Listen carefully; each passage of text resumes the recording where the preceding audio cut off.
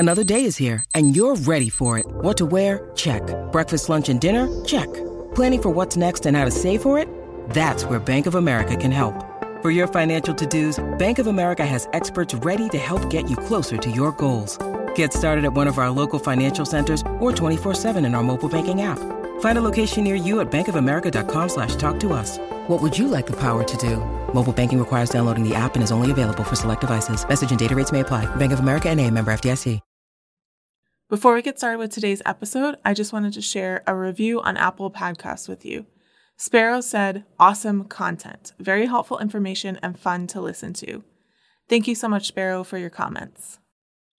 Everybody has their own writing quirks, and everybody has their process that is unique to them. And it's really important to figure out how you work best and to keep that going.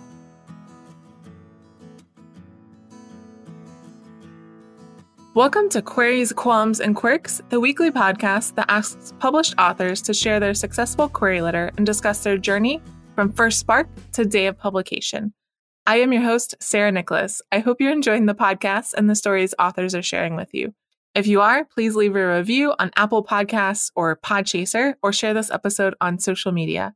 If you're interested in supporting the show, go to patreon.com/pubtalklive. Today, we're going to be talking to picture book author Tara Lazar, street magic performer, award-winning ice sculptor, hog-calling champion. These are all things Tara Lazar has never been. Instead, she writes stories for children featuring quirky characters and hilarious happenings. Tara writes the 7, 8, 9 series of picture books from Little Brown, illustrated by Ross McDonald. Her next book is Bloop with illustrator Mike Bolt, about an alien who comes to conquer Earth but thinks the dogs are in charge. Please welcome Tara to the show. Hello. Hello, because, if you think about it, the dogs are in charge. Like you were just telling me about how your dad makes your dogs chicken every night. And chicken time, they go crazy for chicken time. Yeah. So your dad isn't making me chicken every night. So I think the dogs are really in charge. Yeah. Mm-hmm. All right. So let's kind of go back to the beginning of your publishing career. When did you start getting interested in writing? And then how long did it take from then before you started getting serious about pursuing publication? Well, it was back in the olden days when I was just a young thing in the 1900s. We had just gotten horse-drawn carriages. No, it was a long time ago. It was back in the 70s, which I tell this to some kids at school visits, and they're like, wow, people were alive back then? What? It was when I was in second grade that I really started to enjoy writing. And this is what I tell kids at school visits all the time. I'm like, when you're a kid, adults are always telling you what to do. Your parents are like, go to bed, eat your vegetables. Your teachers are like, do your homework, turn to page 23. And then if you play on like a softball team, your coach is like, run a couple of laps or do some push-ups. Who makes kids do push-ups? Anyway, but you get my point. Adults are always telling kids what to do. But I discovered through creative writing that when I was writing, there was no one telling me what to do. Everything came from my imagination. I could decide what would happen, and no one would tell me that it was wrong. So I started to love creative writing in second grade. I went to my school library. I picked out a book, and the book was called She Was Nice to Mice. And it happened to be written by Ally Sheedy, the actress. We know her from the Brat Pack, from The Breakfast Club, and St. Elmo's Fire. And at the time, Ally Sheedy was 12 years old. And I'm like 8 years old at the time. And I'm like 9, 10, 11, 12, 4 more years. And I can be an author just like She Was Nice to Mice Girl. It didn't happen that quickly. I knew it's what I wanted to do, but I was also very practical. And when I was older, I would do anything just to be independent and to take care of myself. So when I was 18 and I went off to college and I left home, I wanted to get a job that would support me. And I knew that writing would not support me, at least not right away. Mm-hmm. So I didn't pursue writing after college because I knew that it wasn't feasible. I wanted to make a living and I wanted to take care of myself and not have to rely on my parents. So I got a job in high tech, which was weird. But it was the 1990s, and I rode a wave of irrational exuberance through the decade, made enough money, whereas when I got married and had my kids, I could stay home. And because I was at home, I could find time to write in between wiping butts. So that's exactly what I did. I really didn't pursue it very seriously until I was pregnant with my second daughter in 2006. And I went to one critique meeting and then they went on hiatus for the summer. Oh, no. And then I had my baby. And then I'm like, well, I'm going to just stay with her for at least a year and not really leave her. So I didn't get back to the critique group until the end of 2007. And that's when I started to take it very seriously.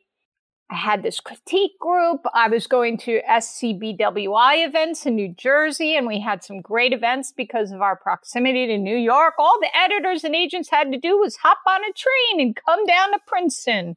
And then we'd pick them up at the train station, and they'd come to our event. So I did that, I read lots of books about the craft, and I just kept writing and got another critique group. And so it was probably a good 2.5 years before I had a manuscript that was worthy of submitting to an agent. Now, I had submitted before, but it was all terrible. It was just awful stuff, and nobody wanted me. So I had stopped submitting for a good year to focus on my craft. At the end of that time, I had written The Monstore. My critique partner, Corey Rosen-Schwartz, who happened to be published already, said, "Oh, Tara, this is your breakthrough manuscript. I know this is it. You should submit this one to agents." And I'm like, get out of here. And it took me a bit of convincing before I finally did. And, a few months later, I got my agent. And the rest is history. Or so they say. Awesome. So do you know how many books you queried before you got your agent? Oh, it wasn't a lot because I was very timid about it. I also I think I kind of knew that it just wasn't good enough. And I would take opportunities that came to me, like if there was an editor that I met at a conference and they were open to receiving something, I would send along. It was maybe, I could count on two hands the number of times I sent stuff out during that time period. I sent something to Cheryl Klein because she was always open. If you wrote octopus on the envelope, I think I remember. So I sent her like a couple of things, but she wasn't interested. And rightly so, because it was all terrible. Yeah, so it wasn't a lot. I wasn't like trigger happy. I didn't want to keep sending stuff out. I wanted to really hold back and wait until I developed the right content. Because for me, it was always about like, well, this is a nice story, but is anybody going to really want to buy this story? There was something lacking. And I think that was, my concepts weren't developed well enough. So after I got to The Monstore, I think I really homed in on what would be considered attractive enough for a mass audience, or, something that would be sold in bookstores and people would actually want to buy. And I could make 84.7 cents a book. Yay! For example. It's good that you mentioned that. So once you decided you wanted to be published, can you talk a little bit more about how you learned about the publishing industry, like how it works, how to go about it, how to determine the market? Because it seems like you were very aware of the market at the time. I worked in marketing. It was high-tech marketing, like I told you, in the 1990s. So I think I was a little bit astute in the ways of the marketing person, although it was for a different industry. You know, I went to bookstores a lot, the national chains as well as independent bookstores, and I looked at what was on the shelves. And I looked at what was attractive to kids, what they made a beeline for, what parents made a beeline for.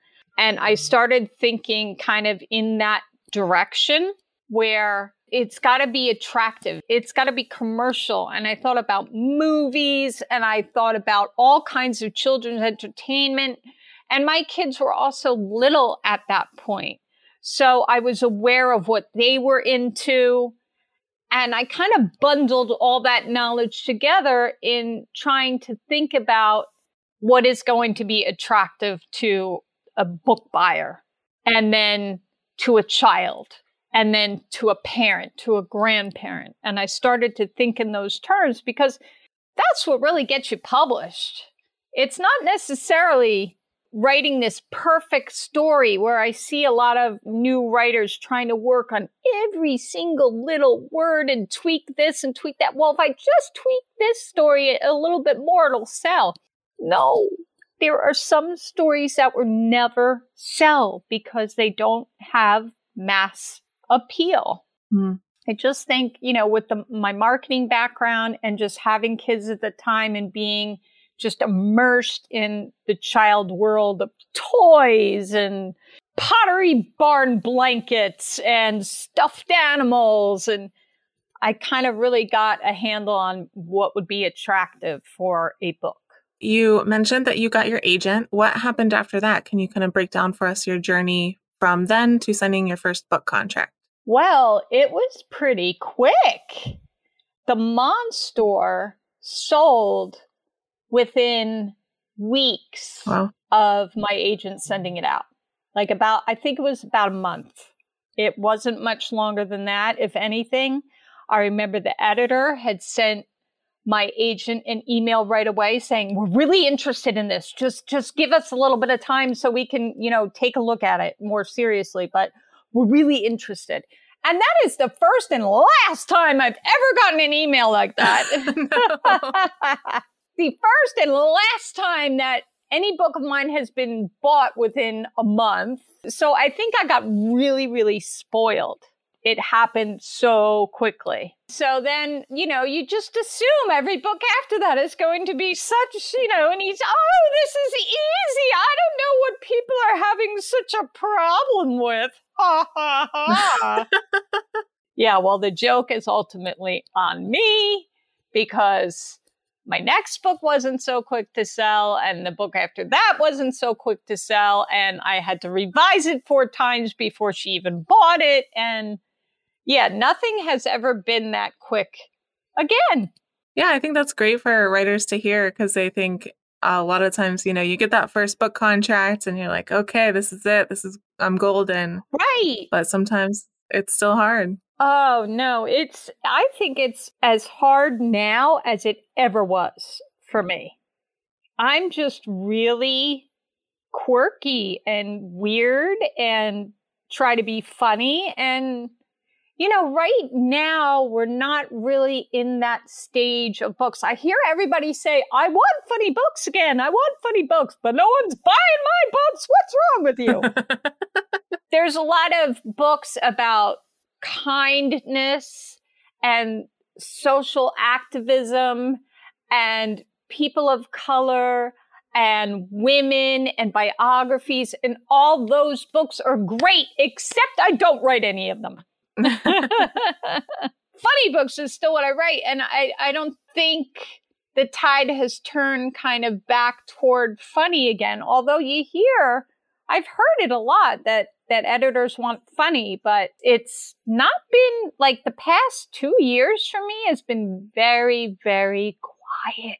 It's as hard as it ever was. There is no golden ticket, basically. You think once you get published, you'll never not be published. And that's just not true because every book sells on its own merit. Mm-hmm.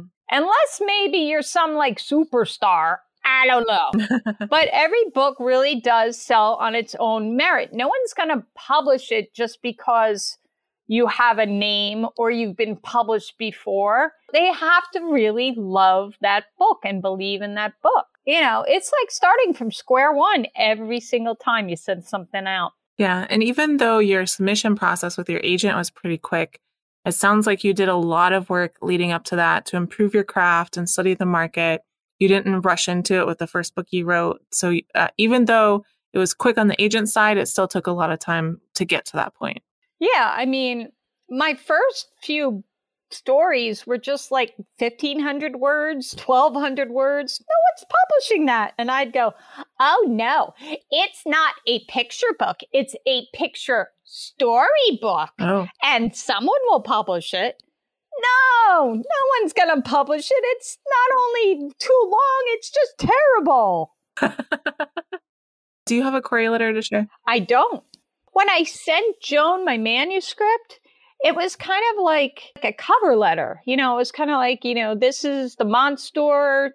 Zach goes to a monster to get rid of his little sister, but they end up befriending her and he ends up with too many monsters and he can't return them. Something like that. I mean, it was just like a little synopsis and it was like, I'm a member of SCBWI. Thank you for your time. Bye-bye. People often ask me, because I work at a library where we deal with new writers all the time, about query letters for picture books. And I know that they're different, but I don't know a lot about how to write a query for a picture book. So it sounds like it's just a really short synopsis. Yeah, it's just because the thing is with a picture book, you can send the whole book. They ask you to send it. It's only like 3 pages. Yeah. You don't really need to write a query to get them to request it. You're just writing a little cover letter, basically. So I don't even call it a query letter. I call it a cover letter. Brief synopsis, what kind of experience you have. And you don't need to have any experience because unlike what I was told, people are like, oh, you need publishing credits before you're published. No, you don't. Mm-mm. It's okay. So you put whatever experience you have. I wrote that I was a member of SCBWI. That's all you needed. And boom, you send it off to them. And let me tell you, I believe the majority of agents don't even look at your so-called query letter with a picture book. The entire text of a picture book is shorter than the query letter for a fantasy novel. Yeah. All right. So you kind of already answered the next question. I usually ask, how has your experience been since signing your contract? And did you have any surprises along the way? Do you have anything that you want to add there? There's been surprises along the way with every book. Different surprises, new and fun experiences, like your editor magically leaving. And you're given off to another editor and you just pray that that editor likes your book as much as the acquiring editor did. And then, you know, you don't have an illustrator signed to the project for over a year. The book is being delayed longer because they can't find an illustrator that they really think matches up with the project or who they wanted wasn't available or what have you. Oh, there was a good one with 789. They sold out of the first printing so quickly, they hadn't had a second printing set up yet. Oh, wow. So there was a period of time of about a month and a half where you couldn't get the book. You couldn't buy it anywhere because they were printing more, but everything else had sold out. Again, I'm screaming, you know, like, these are things happen. And you're like, this is not happening. But it does. It happens all the time. These surprises will come up because the whole process is really long, 3-4 years to publish a picture book. Mm-hmm. Something is gonna happen within that time. Yeah, and you have the extra layer of the illustration too. Yeah, so something is going to happen, so you just have to be ready for it. Yeah, I mean, you just have to go with the flow, man. Yeah. Just roll with it. So this next round is the quick round. I call it author DNA. It's just classifications that we sometimes put writers in. Are you a pantser or a plotter? Pantser. That does not surprise me. Was that quick enough? Did I answer it quickly enough? Very nice. Okay, thank you. Do you tend to be an overwriter or an underwriter? Well, an underwriter, isn't that a funeral director? What is it?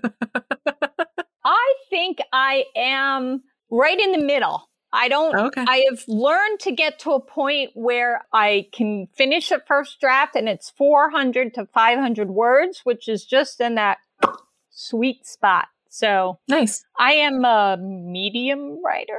You have it down to a science. You know, it does. You practice so much and you get that manuscript down from 1,500 to 1,200 to 900 to 800. And now I can really finish a first draft in 400 to 500 words and ta-da! Do you like to write in the morning or at nighttime? Anytime. No. There is no set time. It is whenever I feel like I'm ready to write the story. I've thought about it enough. I've come up with the general problem and the general solution and the general direction I want to go in. And I'm like, all right, I don't want to wait anymore. I want to start now. But I will say it's typically never in the morning. Nice. Because I am a night owl. And if I can sleep in, I do. Me too. Yeah. When you're starting a new story, do you typically start with a character first or plot first or concept or something else? I usually start with a title first, believe it or not. Oh, wow. Yeah, because I feel like if you get a really good title, that can sell the book itself. Mm-hmm. All of my books have begun with a title, except for the one that's coming out next month. That is the only one. And that started with a concept. But it was kind of a high concept, which is what I try to do with my titles. So, yeah. But it was really hard to come up with a title for that one. I feel like if you come up with a title first, you can be so much more focused in your writing because you have that kind of like, you have it in a little box and you're like, okay, the Monstore, I know where I'm going with this. It's a store where you buy zucchini. It's a store where you buy monsters, and I can figure that out and stay really focused on it. Mm-hmm. And I feel like that makes it so much easier when you're writing a story to be, especially a picture book, to be really, really focused. And the title helps me do that. So a lot of my ideas come from titles first. Yeah, I can definitely see how that would work really well in picture books. Do you prefer coffee or tea? Oh my goodness, what a great question. Well, you know how I feel about coffee. No. Oh, it's disgusting. Oh, no. Oh, how can you people drink that? Oh. So how do you feel about tea? I love tea. Tea is my favorite thing. If I could meet with the Queen and we'd have tea and crumpets, it'd be lovely. I love tea. I especially love Earl Grey tea, but I love all kinds of tea. Whenever you're writing, do you prefer silence or some kind of sound? I prefer silence. I can't play music because I am very attuned to lyrics. I know some people listen to music and they just like the beat, they like the melody, what have you. I am very attuned to lyrics. So if I'm listening to music with lyrics, I will begin singing along in my head, and I can't get those words out of my head and think of words that I want to write. So when it comes to the first draft, are you more of a get it down kind of person or get it right kind of person? I'm get it down. Because I think that that's the most important part. You can always revise it if it's not 100%. If you need to have another beat or two, a story beat in there, you can always add it. You could always take story beats away. I like to get it down because then I'm not staring at a blank page anymore. Mm-hmm. You know, and the blank page I think is daunting. Whereas when you have something to work with, you have something to work with. Boy, that's a quote I should put on a refrigerator magnet. Boy, that's brilliant. It sounds like a Yogi Berra quote, right? It's not over until it's over. What tools or software do you use to draft? I just use Microsoft Word. Yeah, I don't use any special tools. I know some people have figured out a way to write picture books in Scrivener. Good for them. I don't want to learn another application. Microsoft Word does the job for me. Do you prefer drafting or revising more? Ooh, so difficult. You know, from my previous answer, you would assume that I would like revising more. Yeah. Yeah, but you know, I think drafting, the first draft, is also pretty exciting because you've gotten this idea, this concept in your head, and it's finally getting onto the paper. And I say finally because I think about an idea for weeks or months before I ever start to write it, because I want to get a lot of the details correct in my head. I want my subconscious to work on it too. I think it tilts a little toward revising because I can have more fun with the language because I've gotten it down during the draft and now I can take a sentence and change it and imbue it with better language, something that's more fun to say, something that's funnier, something that trips up the tongue, that sounds good when you say it aloud. I don't know if this works for picture books or not, but do you write in sequential order or do you hop around? I can hop around because sometimes I will think of the perfect ending like I did with the Monster, and then I will back into it. With Little Red Gliding Hood, interestingly enough, I wrote it from the middle and then went to the beginning and then went back to the middle and went to the end because I really thought it would be funny since the wolf is both in Little Red Riding Hood and in the Three Little Pigs.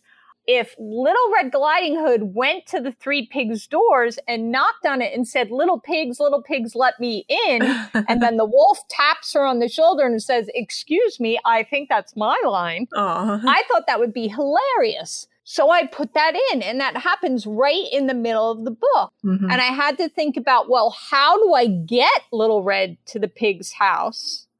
And once I figured that out, and then we went forward from the little pig's house to the rest of the book. And the little pig's house isn't like a big plot point. It's just the point where she finally meets the wolf, who ultimately becomes her skating partner. Spoiler alert! Spoiler alert! That was kind of cool, starting in the middle, going back to the beginning, and going to the end. It depends upon how I have thought about the story in my head. I definitely do not have to go in linear order. And final quick round question. Are you an extrovert or an introvert? I am an extroverted introvert. Have you ever heard of such a thing? Yeah, actually a lot of people say that. Okay, because I have done the test a million times and I always wind up right on the cusp. I definitely enjoy my alone time. I am definitely problematic when I go to a party. I never liked parties in my 20s, and I couldn't figure out why. I finally figured out that I'm kind of a bit of an introvert when it comes to parties. I really don't want to talk to people. I want to go into the other room with the people's pets, right? I want to sit and pet their dog and play with their dog and pet their cat, and I want to do that. I don't necessarily want to talk to people because usually people don't get me unless they're also writers or creative people. So I'm on the cusp. I'm really, really comfortable in front of an audience. So, you know, when I do school visits or I do any kind of presentation at a conference, I'm really, really comfortable. I like being in front of an audience. But at a party with people who aren't creative, I will just fall asleep in the other room. Have you ever done any like acting or anything? I have. Yeah. Funny you should ask. When I was a teenager, I was very much into acting. I was a drama nerd. You know, I took lessons. I took improv lessons. I really enjoyed that. And I was in the school play all throughout high school and had leading roles. And then I directed my senior year production. And then when I got to college, this is interesting, I tried out for a play. And the play was Lysistrata, which is a Greek play. And it's about the women withholding sex from the men so they will stop warring with each other. And I go in for the audition, and the director asked me, do you have a problem with nudity on stage? Oh. And I'm like, oh, no, that's okay. You know, I have. And I thought he was asking me as an audience member. Like, I have no problem going and seeing nude people on stage. That's fine with me. I'm not a prude. I will look at naked people on stage. No, he was asking me if I would get naked on stage. And then I was like, no way! And I basically ran out of the audition, and I never auditioned for anything ever again. Thank you. It destroyed my acting career. I always figured, though, when I got to be an old lady, that I would play an old lady on TV, and I'd be like one of those character actresses and just show up in every sitcom on a very special episode. Yeah, so I always wanted to do that, and I still have time. You know, if there's any casting directors out there that want to call me up, you know, hey, I'm game. There you go. Yes, you have a theatrical air about you. Yes, I'm also very loud.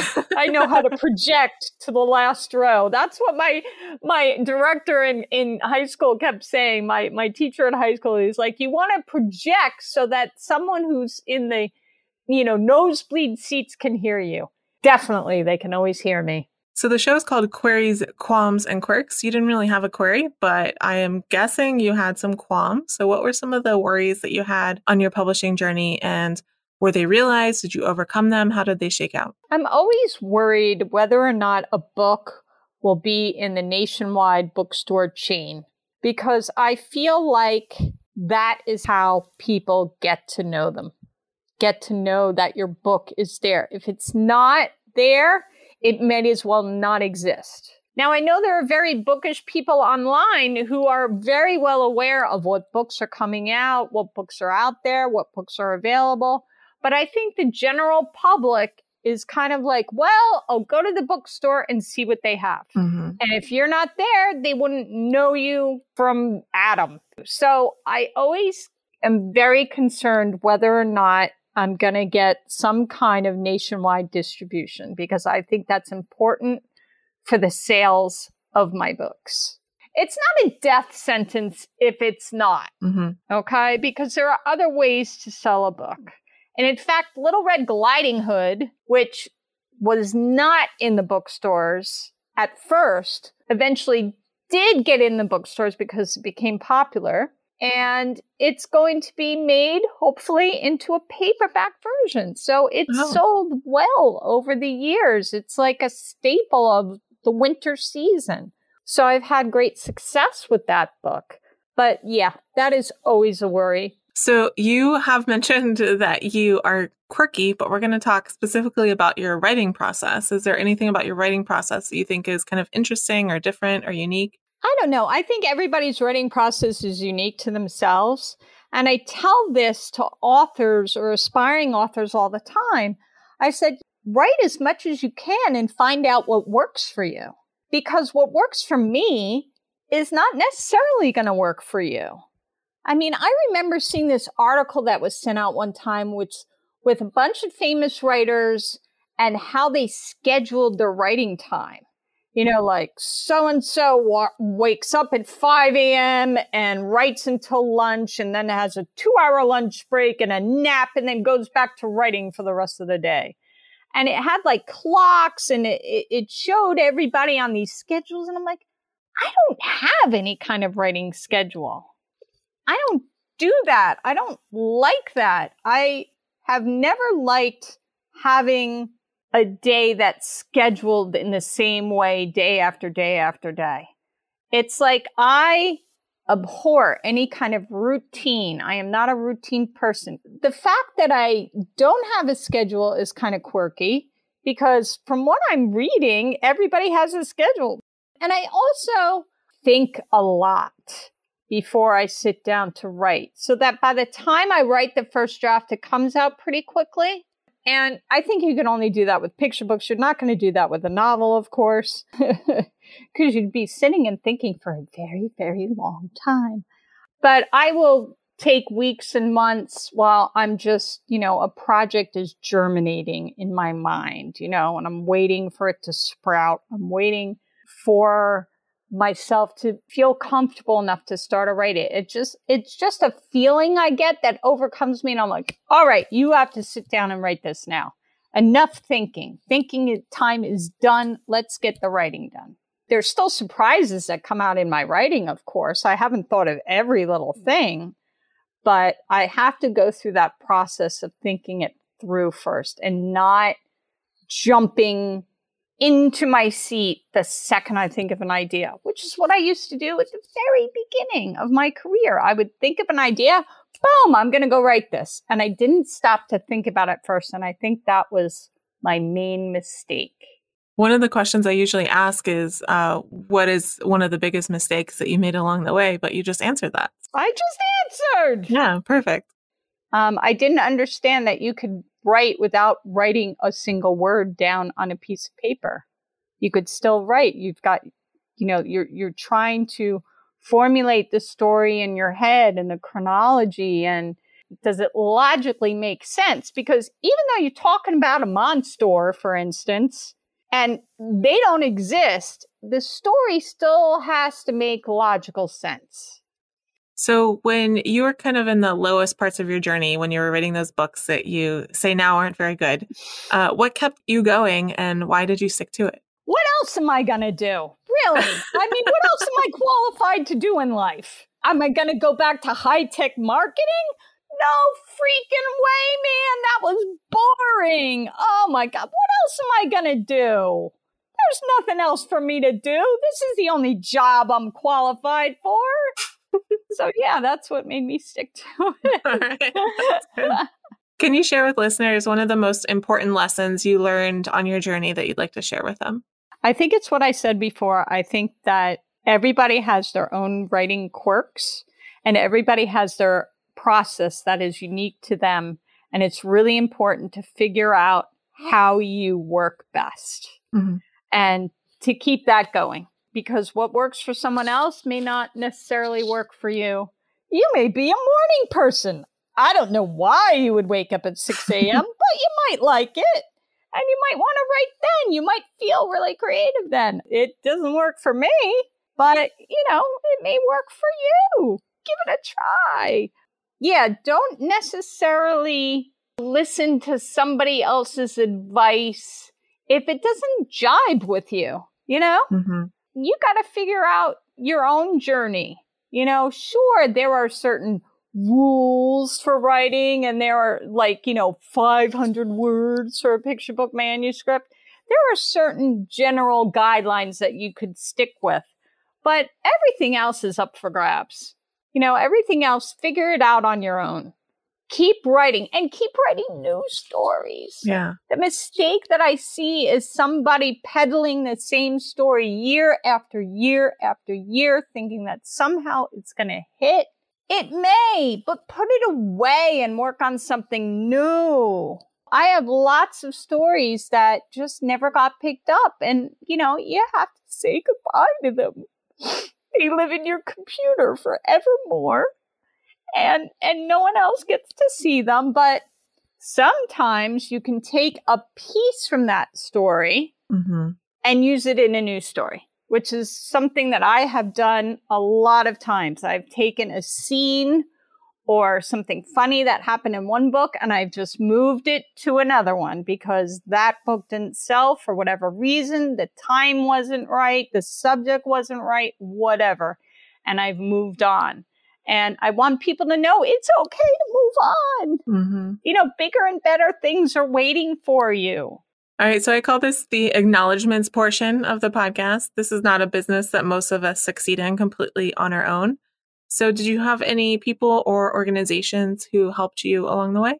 First and foremost, I must thank my husband for actually keeping a roof over our head and dinner on the table.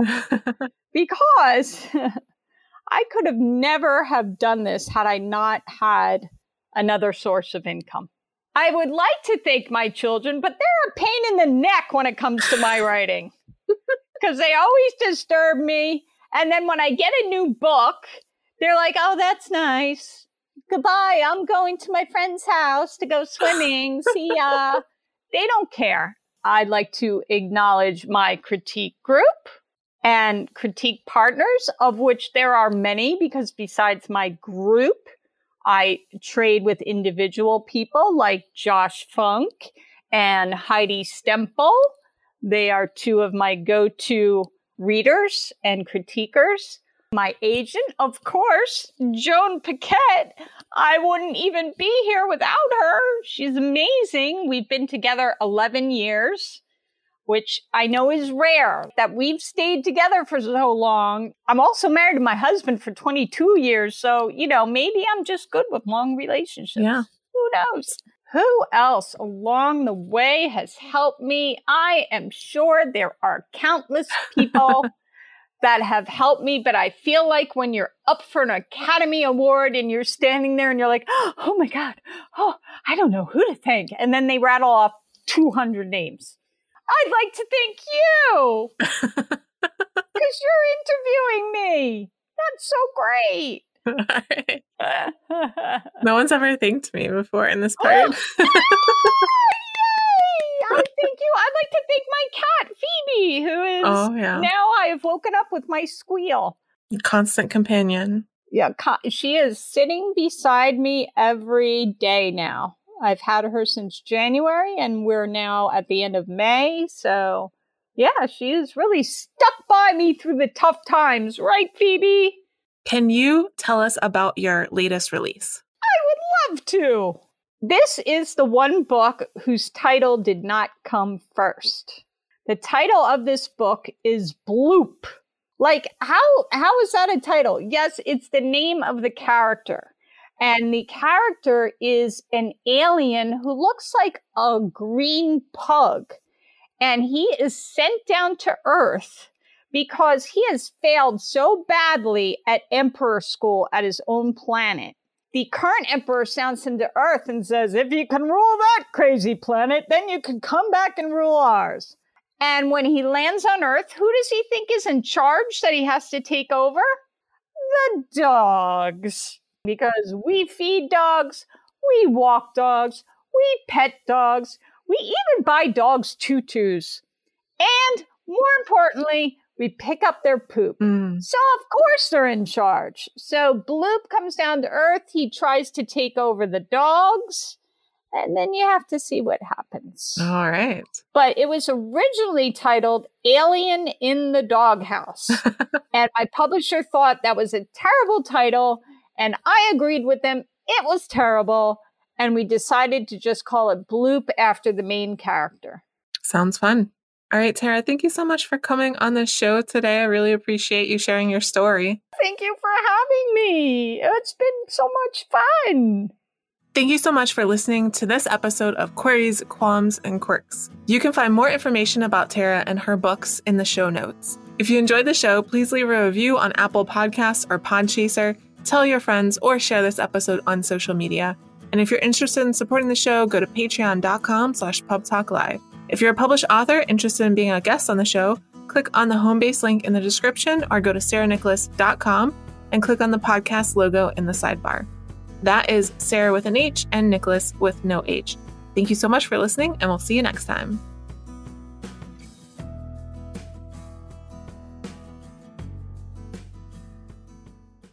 If you're enjoying this show, please check out Pub Talk Live. Pub Talk Live is a publishing talk show broadcasting live to YouTube every second and fourth Saturday at 9 p.m. Eastern, but it is also syndicated as a podcast. Agent Chat Live is a spin-off of Pub Talk Live that features casual chats with literary agents with the intention of helping writers get to know the agents a little bit better. Check out both on YouTube or the podcast app of your preference.